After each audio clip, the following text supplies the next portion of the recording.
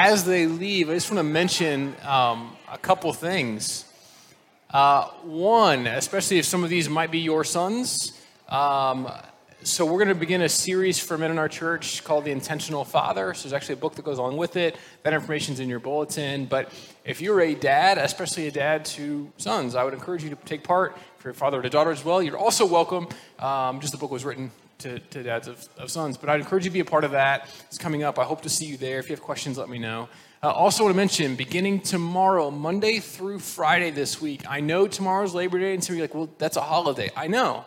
But we're still going to gather to pray each night this week from 6:30 to 7:30. If you're like, ooh, an hour of prayer, that's a really long time. We also sing a few songs together, and there's like a brief devotional. And so it's really not a full hour of praying in silence. And then we give you a booklet of things to pray over. And there are prayer requests. You can fill out cards in the foyer as you leave today if there's something we can pray for. And we'll place those along the altar, and people will pray for those as well. So we'd love for you to be a part of that. If this is your church home, then set aside as many of these nights as you can. If you can make all 5, great. If you can make 3, then make 3. But come as much as you're able and be a part of prayer Monday through Friday this week from 6:30 to 7:30. As I begin today, I just want to say a special thank you and encourage you to thank them as well. I'm so thankful for Matt and Holly and Sarah and Kendra and Mel, and I'm sure I'm forgetting others, but this summer as I was going on sabbatical, if you're new today, hey, nice to meet you too. If you started coming a month ago, we've probably not met. But I just want to say thank you to them. And so as you see them, please thank them for the extra effort they put in this summer and just appreciate them. And so please just feel free to congratulate them for just their hard work and effort. And I have nothing but good things to say. In fact, what I said in the 9 o'clock service was this, that as I talked to people, like, it's been so good, like, you're back. Like, we kind of were hoping they would stay longer. No, so we're just glad that we have great staff here, part of our church. But I was thinking how this summer is a unique season in my life, and so maybe it's a unique season in your life. And I was thinking about seasons of life in which we learn lessons. Some lessons we learned by virtue of we did something we shouldn't have done, and we've learned the repercussions of it and go, ooh, that was a bad idea. Other times, we just happen to learn something by virtue of what we're doing day in and day out. And so I was thinking about how the reality of this for all of us is that various seasons of life bring different things. And so I didn't really know how to describe this summer as I was absent from you in so many ways. And so I thought really there were 3 lessons I learned. And so I thought I would share them today, because here's the crazy thing about those 3 things. I knew them before I left.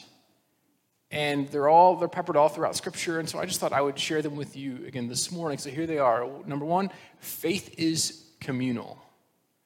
It can't be done alone. It's meant to be done in community with people. Number 2, Sabbath matters. We'll talk some more about each of these. And then number 3, a firm foundation is vital. And so where am I going with these things, right? What do I mean by this? Well, my first Sunday of sabbatical was an interesting day for me. In fact, it was a really good day. Like, I live in normal rhythms. I like routine and kind of the same thing over and over again.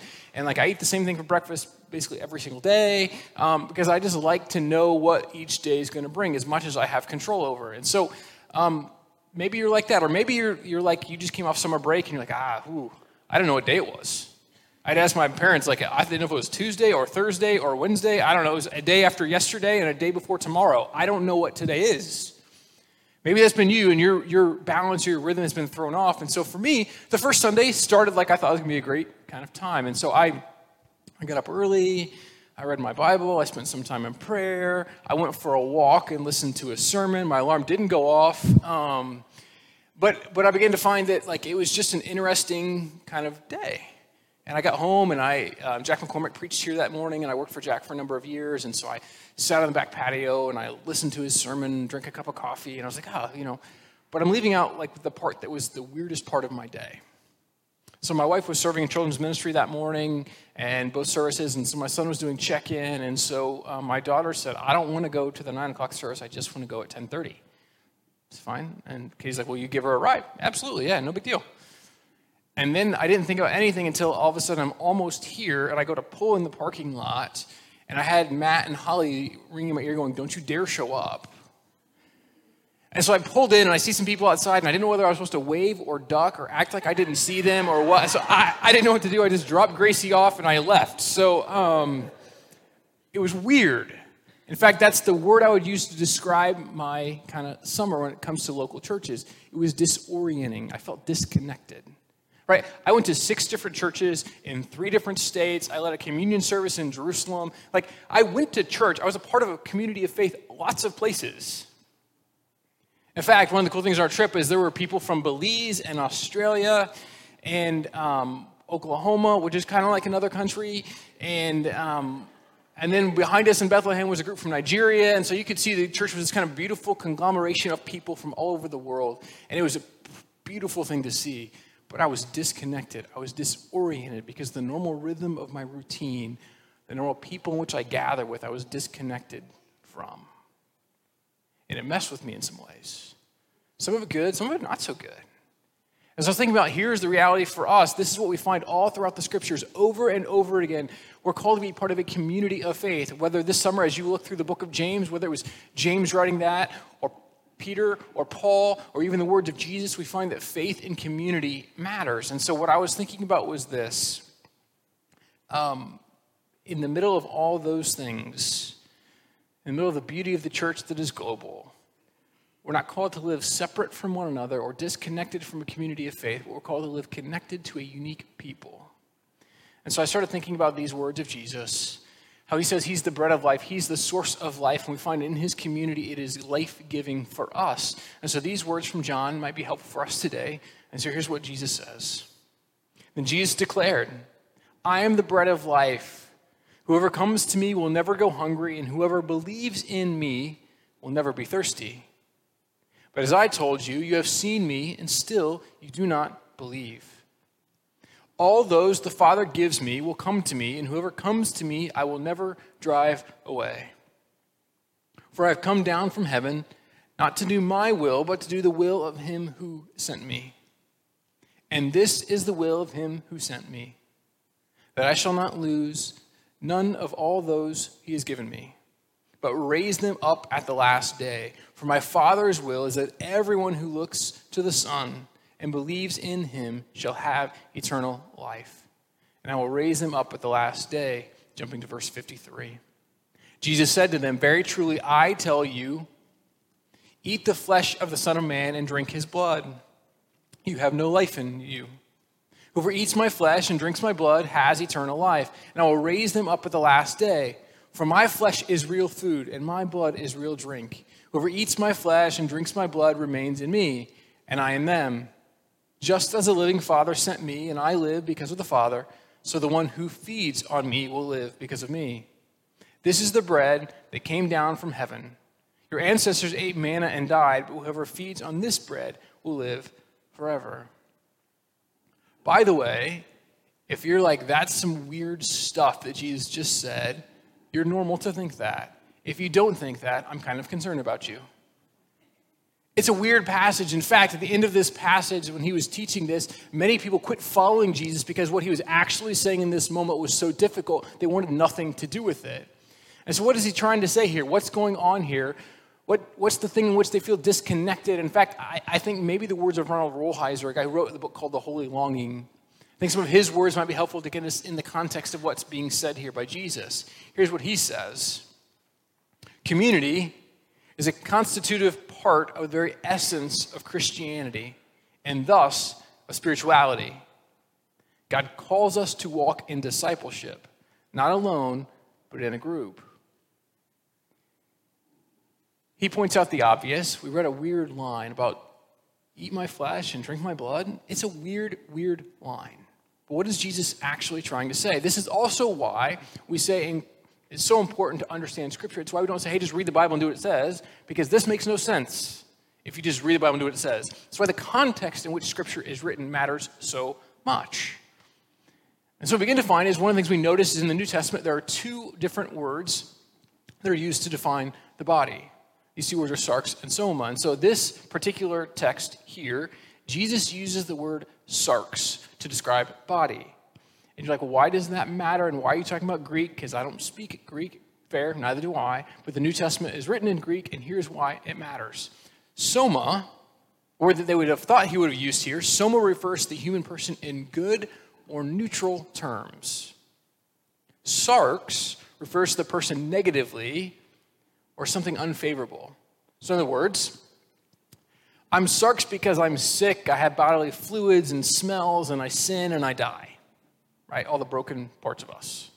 I'm soma because I can be healthy or attractive or do good things, right? So good is soma, bad is sarx. You with me so far? Jesus talks about his own body in this particular passage with the word sarx. His broken body, his idea that it's human, it's smelly, it's all the things that we don't think about. He doesn't use the word good to describe his body. He's talking about a community of faith, that if you're connected to him, you're connected to all that is good and all that is bad. And so he purposefully uses this word to talk about his body as a community of people who are broken and not whole and not good and not the way we wish we were. That's why Paul would later say, you are the body of Christ. And you remind us both the good and the bad, that all things collectively come together in that. And so Jesus is saying, don't just eat the good parts. You don't just get the good parts when you're part of my people. You have to have the bad parts too.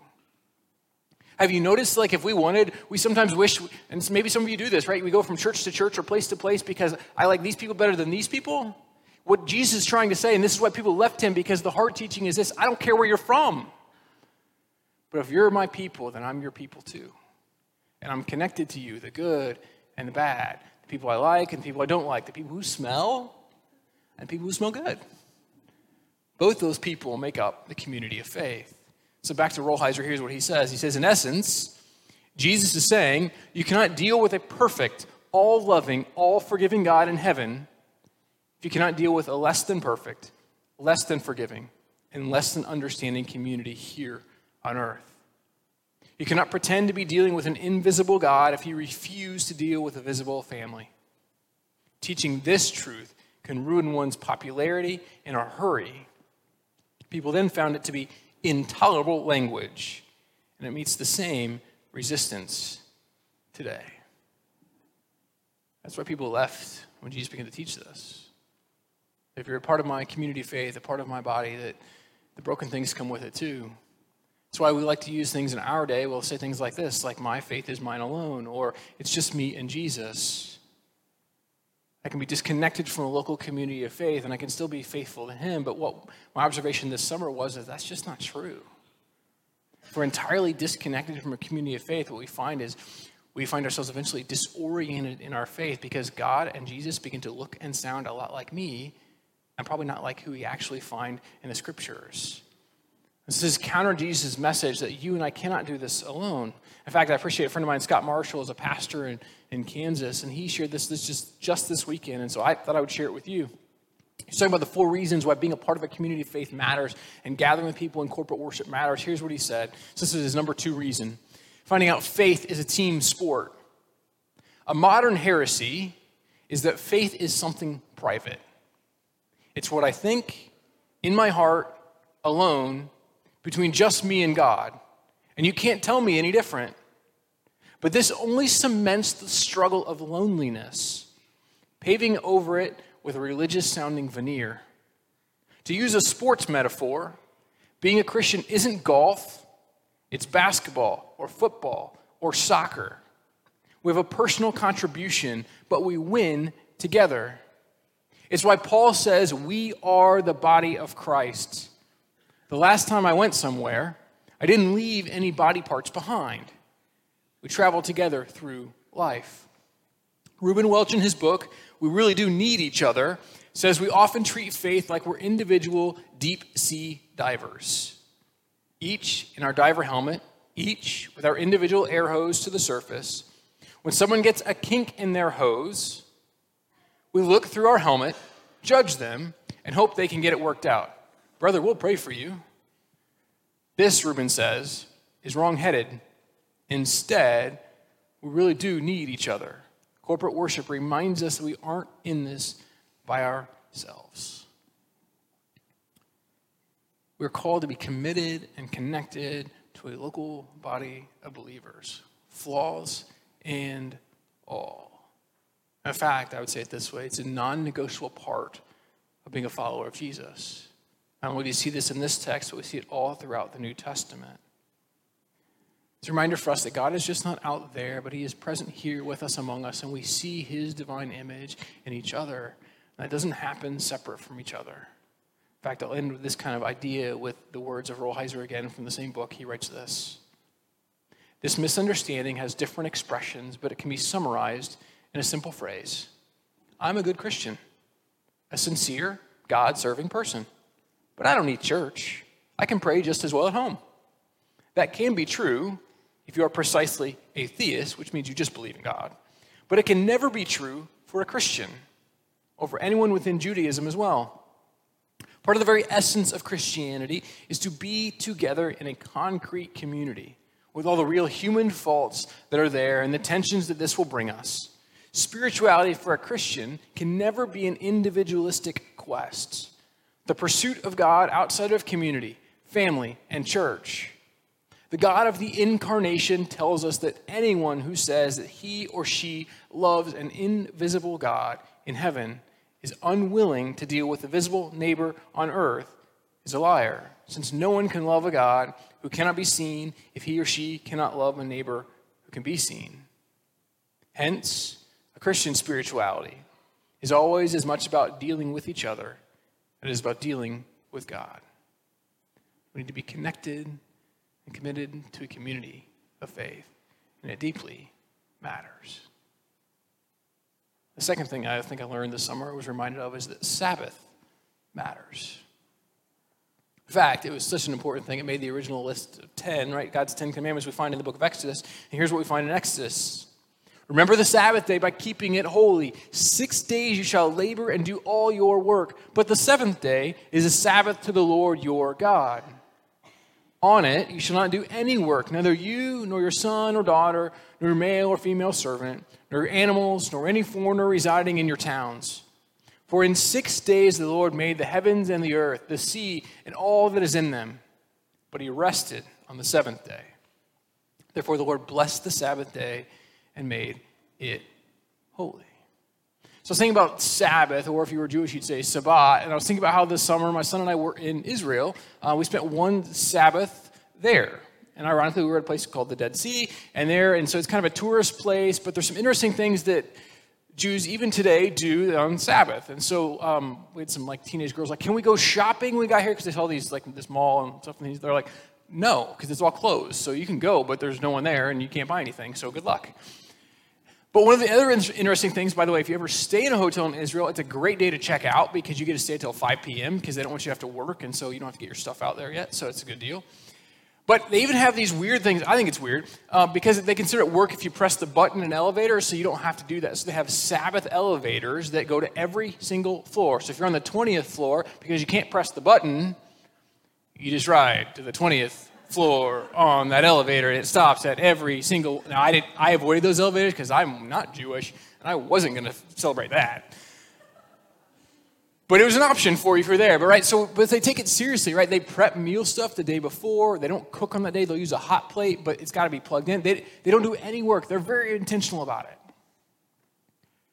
But here's the reality for us. What we begin to recognize is that Sabbath matters. You're like, well, didn't Jesus talk about we don't have to do it that way. Doesn't he say something about that? I mean, maybe you think about the story in John chapter 5 where Jesus heals the paralyzed man. This previously paralyzed man is healed, and he says, "Take your mat, get up and go." And he's like, "Okay." And he gets up and he leaves. And the Pharisees see this, and they're upset. And they're like, he's carrying his mat. He was paralyzed 10 minutes ago, and you're worried about him carrying his mat? You're like, these people, right? It doesn't make any sense. Or maybe this particular text from Mark chapter 2 is the one you think of when you think of Jesus talking about the Sabbath. Here's what he says. "One Sabbath, Jesus was going through the grain fields. And as his disciples walked along, they began to pick some heads of grain. The Pharisees said to him, 'Look, why are they doing what is unlawful on the Sabbath?' He answered, 'Have you read what David did when he and his companions were hungry and in need? In the days of Abiathar, the high priest, he entered the house of God and ate the consecrated bread, which is lawful only for priests to eat. And he also gave some to his companions. Then he said to them, 'The Sabbath was made for man, not man for the Sabbath.'" So maybe we don't have to follow the Sabbath. It says made for a man, not the other way around. No. And here's why. Sabbath is about the rest and recognition that God is God. Sabbath was instituted after the exodus out of Egypt, where the Israelites had been slaves, where they didn't get to determine when they rested, they didn't get to determine what they ate or what they did or where they went, because in Pharaoh's economy, they had no say. In Pharaoh's economy, rest was not a prerequisite. In Pharaoh's economy, you did what Pharaoh said you were supposed to do. And what God says to Moses and these people is this: my economy, God's economy, is radically different than that of Pharaoh. Pharaoh says you work 7 days a week, but I say you rest 1 day a week. Pharaoh says that you never can produce enough, but I say what you can do in 6 days is more than enough. You're like, oh yeah, pretty good. Out of slavery, and they get a day off. It's a good thing. But here's the reality for us. We live in an American economy which says this: it's much more than economic. It says there's no room for rest. Someone else will get ahead of me, whether that's in sports or business or politics or in education or pleasure or whatever. Someone will get ahead. And so then we buy into phrases like this: I can't possibly take a Sabbath. Or we'll say this to someone, or we've heard this said to us: you can rest when you're dead. And here's the reality: if you don't rest, you will die. And it'll have the same result. But this is hard for us. Right? If you're Jewish, you understand that Sabbath or Sabbat begins on Friday night at sundown. It ends Saturday night at the same time. And so you go, oh yeah, well, I work on Saturday, or I work on Friday, or I work on, like, okay. But here's what I think Jesus might say. It's not in the Bible, but I'm pretty sure he might say this way. And this might be what we can take from this thing he just talked about here. I don't care if you practice Sabbath on Saturday or Sunday or Tuesday. By the way, Sunday is not Sabbath, and for me, I work every Sunday. It's never a Sabbath. So like whatever day for you, like I don't care what day you practice Sabbath. But I do think he's saying, hey, you still need to do it.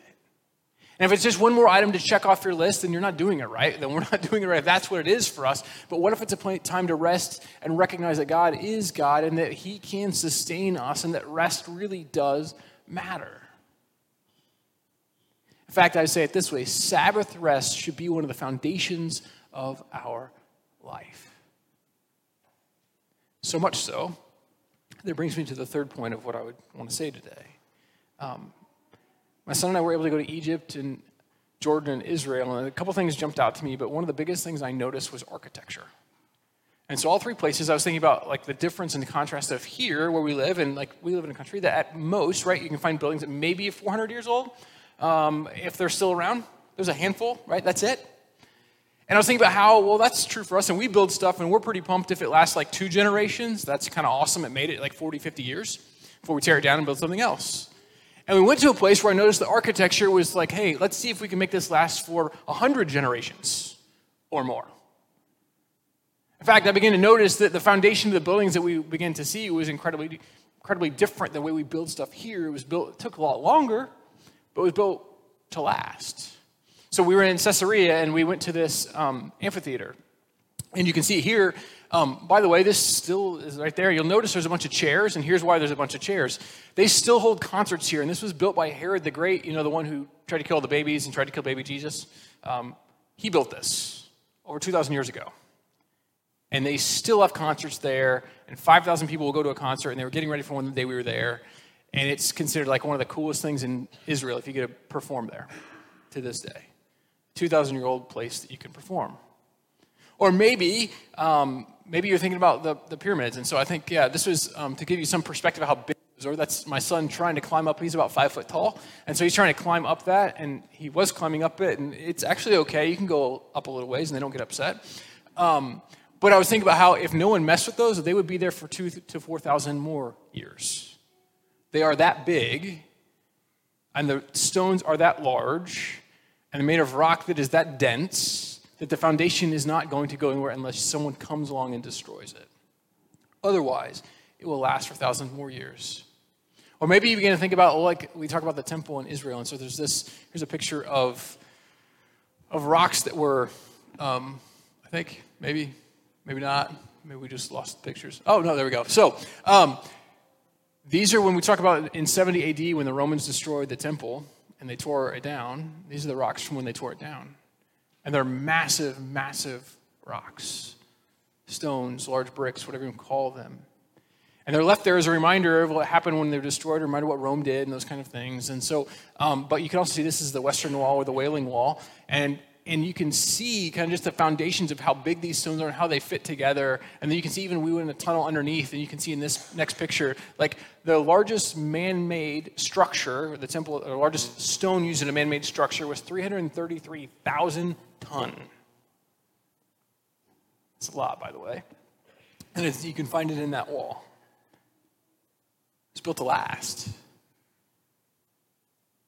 Right, the foundation was meant not to crumble. The foundation was meant to last for a long time. The foundation was meant to be something that would be there forever and ever. And so I was thinking about this, right? We often build something to get it accomplished as quick as we can. We'll cut whatever corner we think we need to because we want it done. But they built something to last. And so I couldn't help but kept coming back to these words of Jesus from Matthew chapter 7 again and again and again. And here's what Jesus said.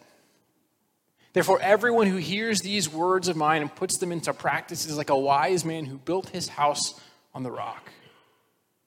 The rain came down, the streams rose, and the winds blew and beat against that house. Yet it did not fall because it had its foundation on the rock. But everyone who hears these words of mine and does not put them into practice is like a foolish man who built his house on sand. The rain came down, the streams rose, and the winds blew and beat against that house, and it fell with a great crash. Now, Jesus is clearly not really talking about buildings. He's not really talking about the foundations. In fact, we know Jesus is the one himself who said that the temple was going to be restored and rebuilt in 3 days, and he was talking about himself. He was the very presence of God. In fact, what he says to us is, you are the temple of God, you as the church, you as a people, not you as a building. He makes that abundantly clear. But he is talking about what is the foundation of our life. What have we built our life on? And so what he's saying is this. If you'll take the words in Matthew 5 and 6 and 7, and they'll be what you build your entire life around, what you'll find is it will be a foundation that will last for eternity. It will not be able to be destroyed. It will not, when the storms come, it will not crumble, it will not be washed away. But it'll last. What's it look like? Take the words of Jesus seriously, so much so that we'd follow after him and his teaching and with all that we are. We begin to recognize if we built our life around him, it would be the life that leads to life, or as he's already told us, it would be the bread of heaven that would sustain us for all eternity. It would be the kind of foundation that would last from generation to generation, that wouldn't crumble, be a solid foundation. And Jesus wants to say to you and I that he is that foundation, and he desires for us to build one that will last. And here's the reality for you and I. We are continually building the foundation of our life. It is what we do every single day. There's no moment of our day, no thing that we do in which we're not continuing to do that. Right? But here's the problem for us. When we live disconnected from a community of faith, we're building a foundation that can't withstand a storm. We don't honor the Sabbath. We're building a foundation that will crumble in exhaustion. But when we build our foundation upon Jesus, and he is what sustains us, we can find we can know life to the full, the life that leads to life, the life that never ends. Right, one of the things I learned, I didn't know this, I thought there were like 4 pyramids in all of Egypt. There's 117, so I thought there were 4, right? I know the ones, and then I found out about this place called Saqqara. Didn't know about that till like right before we were on the trip. But you've seen the pyramids, right? You've seen like they look like, and they're really big, and so that's what they look like. But some of the other pyramids, right? These were built to last. They were built with incredible stone. They took them out of a quarry next door. Some other pyramids were not built quite so well, right? So here is, I believe, some bricks that they used. You can actually kind of see the straw in the bricks, and so when it talks about in the Bible they built bricks without straw, it's kind of like these. But they're kind of big. You can pick them up. They're not like so massive. But here's the problem. Like this next picture, this is a pyramid, by the way. Looks a little different than the other 3, right? It just looks like a big pile of dirt. That's what it looks like. You can see glimpses of some of the stones still in there, right? Like you can pick them up, and it's just kind of crumbling around it. It just looks like a big pile of dirt because they didn't build it to last. They cut corners. They built it in such a way that, the bricks were okay, but it was like there's mud bricks. Mud bricks are not going to last for generation upon generation upon generation. They're going to crumble. Doesn't get a lot of rain there, but when it gets rain, it just kind of washes some more and more of it off. But this is the reality for you and I. The question is, what are we building our foundation on? Is it something that's going to last? Is it going to be one of the great pyramids that's going to last for generation to generation? Or are we building with kind of bricks that are just cheaply put together, don't have much value, aren't going to be something that lasts very long? So here's what I was thinking about for our own lives, for our families, and our futures. To be the kind of thing that will last from generation to generation, they need to be built on something that is eternal. The words and teachings, the life, the death, and the resurrection of Jesus. So there are three things I think I learned this summer, or relearned, maybe a better way to say that maybe for you and I is this. Number one, we need to live connected to a community of faith. Number two, we need to practice Sabbath. And number three, the foundation of our life matters. This brings us back to the words of Jesus, who invites us over and over again to learn to remain or abide in him. It reminds us that we can know life that leads to life. We can know the true life, the real source of the substance that can give us something that we can survive, and not just survive, but thrive in knowing who he is. It can be the foundation of who we are. He invites us on all of our sarks, our brokenness, our disgusting parts of our lives, the parts we wish we could get rid of, and our soma, our good stuff. He invites us to bring all those things to his table and to offer restoration and healing and hope wherever we may find ourselves. He invites us to come to know a wholeness that can only come from him, but it doesn't come disconnected from a community of faith. It doesn't come when we don't rest, and it doesn't come when he's not the foundation of our life. And so the question for you and I is, what are we building? And are we building it upon him? But he invites us to come wherever we are in this moment, as we are, to his table to offer his restoration, where he says to us, I will offer you the bread of life, this bread that leads to life. You can come to know me and you'll never be hungry again if I'll be what sustains you. If I'm where you find your life. Maybe today you feel like your life is literally crumbling around like one of those bad pyramids in Egypt. And you can just see pieces falling off. And you can see them littering the ground, and you're not sure what to do next. And you don't know how to pick them up, and you don't know where to begin. But what if I were to tell you today this, that Jesus says, come to me as you are. Come to me, all you who are weary and burdened, and I will give you rest for your souls. For my yoke is easy and my burden is light. Come to me and find the life that leads to life. Maybe you just need to be restored today, or maybe you need to begin to build a new foundation, and maybe he can be the place. So wherever you find yourself today, whether you feel broken or whole, he is the one who extends his grace and his love and his mercy to each of us. So the night he was betrayed, he took bread and he broke it, saying, this is my body broken for you, take and eat. In the same way, he took the cup and he said, this is my blood poured out for you for the forgiveness of sins, take and drink. And so he invites us to come to his table to receive, right, not some weird eat my flesh and drink my blood. That was never his point. But his point was this: I'm the one who can offer healing and hope to you, the kind of food that will sustain you for all eternity. And so you and I are invited to that table this morning to receive his grace and his mercy and his love. And so today, if you want to say Jesus is Lord, then come to that table and receive his love, receive his grace, receive his gift. Father, we thank you for this opportunity to gather together today, for the way in which you invite us to be near. We thank you for how you call us to be your unique people, and you've come to us and you invite us to come to you, that we might take a step towards you in such a way that we come to know the fullness of your love and your grace and your mercy. And so today, if we're wondering where we're building the foundation of our life, if maybe we're not taking seriously the idea of rest or the idea of what we do day in and day out matters, or maybe, just maybe, we've living disconnected from a community of faith that we need to plug back in some ways that matter. Father, help us today to be the kind of people who've surrendered our whole selves to you. May we come to the table this morning and receive the gift that you have on offer for us. May we choose you in all circumstance. As we challenge our kids today, may we too be the light of the world. May we come to know the one who is light and life, and may he shine in and through us.